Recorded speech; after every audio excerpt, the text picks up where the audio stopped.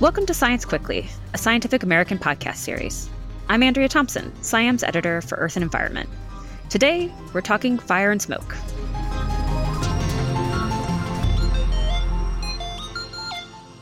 Here's what you need to know about the wildfire smoke blanketing the eastern U.S. right now.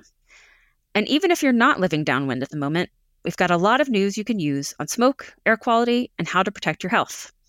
I've pulled together a bunch of local experts, my very smart Scientific American colleagues. #SmokeNerds. By the way, we've got our expert recommendations for sites and apps you should use to check the air quality and whether wildfire smoke is in your forecast.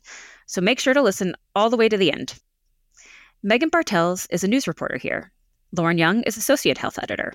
Tanya Lewis is our senior health editor for news. Hey, y'all. Hey. Hello. Hey. So where should we start? I think the obvious place to start is, where's the smoke coming from? I'll take this one. The smoke is coming from Canada, in particular for the current event, mainly wildfires in Quebec.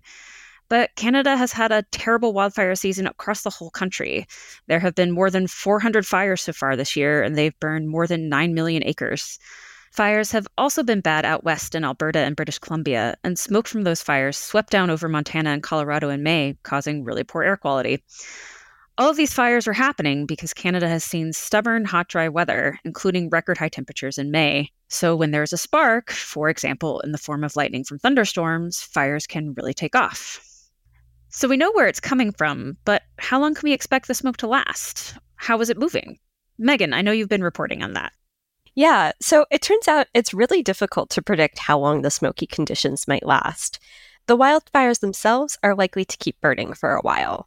A Canadian fire analyst I spoke to says he hopes conditions there might ease up a little next week to at least reduce the number of fires that are starting. From there, it's a matter of where the wind is blowing and how high the smoke is in the atmosphere. Sometimes smoke stays high up and just creates some haze, but this week, the smoke has been hanging out close to the surface, which makes it a much bigger problem. Geographically, the interaction between a high-pressure system over Canada and a low-pressure system east of it have sent the smoke south. Over the past few days, the smoke has moved, plaguing New York on Wednesday, then heading down into Pennsylvania, New Jersey, and Maryland on Thursday. You can check your local branch of the National Weather Service or airnow.gov for forecast information. Thanks for that, Megan. So those experiencing this event probably want to know what's in the smoke. What should people pay attention to? AQI, PM 2.5? What do these things mean? Lauren, can you tell us more about that? Sure. So when we think about air quality, we look at the Air Quality Index, which is a color-coded 500-point scale that ranks air quality in your area. And one of the primary measurements for the index is particulate matter 2.5. The shorthand of that is PM 2.5, which are fine particles that are 2.5 microns or smaller across. You can't see these harmful particles, but they can be inhaled deeply into the lungs. With smoke and air pollution, you also have volatile organic compounds. That's what gives the smoke its sort of acrid, distinct smell. These compounds are toxic and are small enough to slip past face masks. But the thing about a lot of wildfires these days is that they are increasingly burning residential communities. That means on top of the plants and the vegetation that burns in forest wildfire, you're also burning things like paint thinners, detergents, plastics, cars, and so on. Yikes. So what are the health risks from these things, and who are the most vulnerable groups? This smoke can really impact people with pre-existing conditions. So people with asthma, cardiopulmonary disease, lung disease. What it does is it can worsen your condition and make it more difficult to control symptoms. I talked to Ilana Jaspers at the University of North Carolina at Chapel Hill. She told me her patients come in sometimes needing more medication.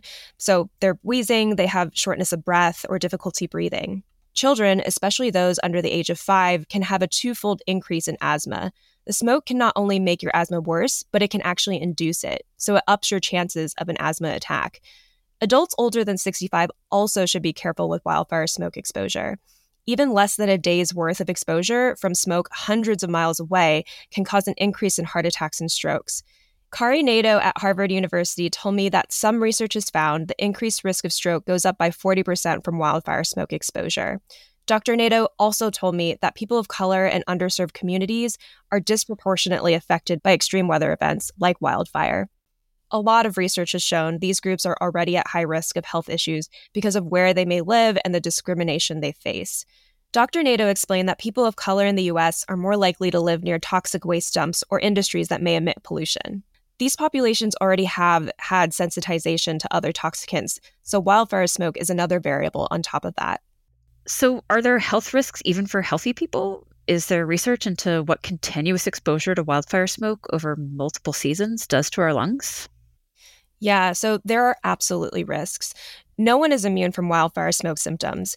Even within 8 hours of being exposed to just a little bit of wildfire smoke hundreds of miles away, you can start feeling the effects. Common ones are itchy throat, coughing, watery eyes, your skin starts itching or becomes dry.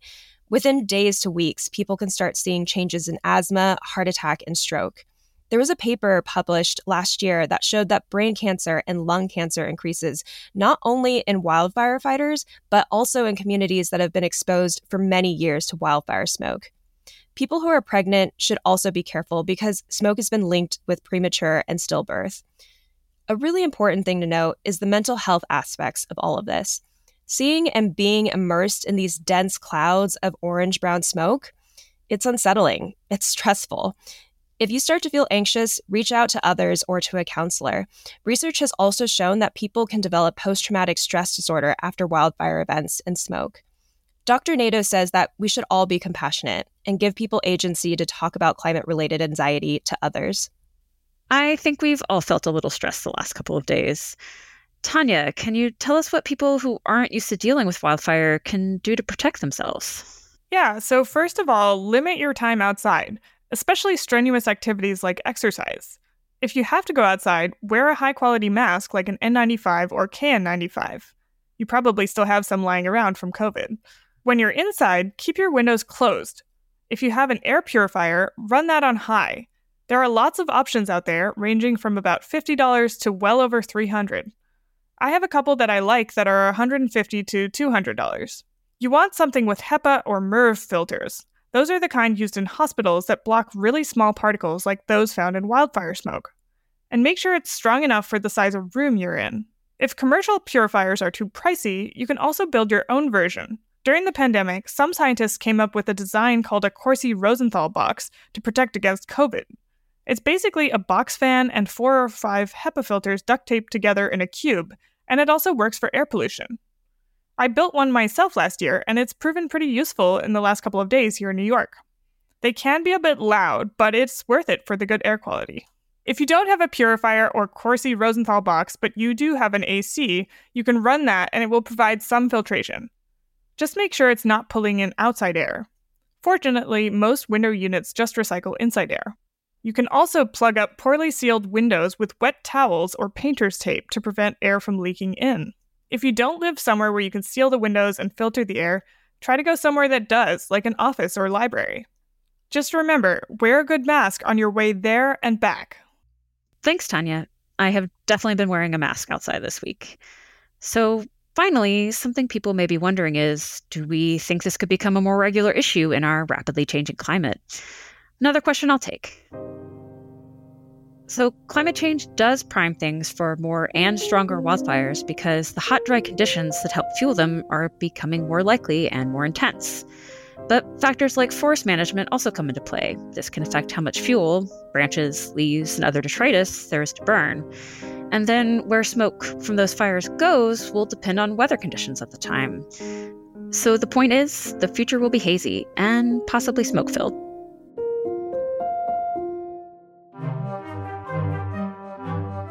Okay, last thing before we go. You've made it this far. Here's a list of sites that we all like if you want to check your personal air quality.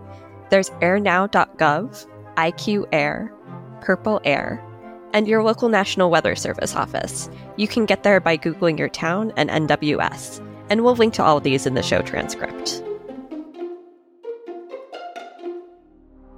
Thanks again for joining us on this special wildfire episode of Science Quickly.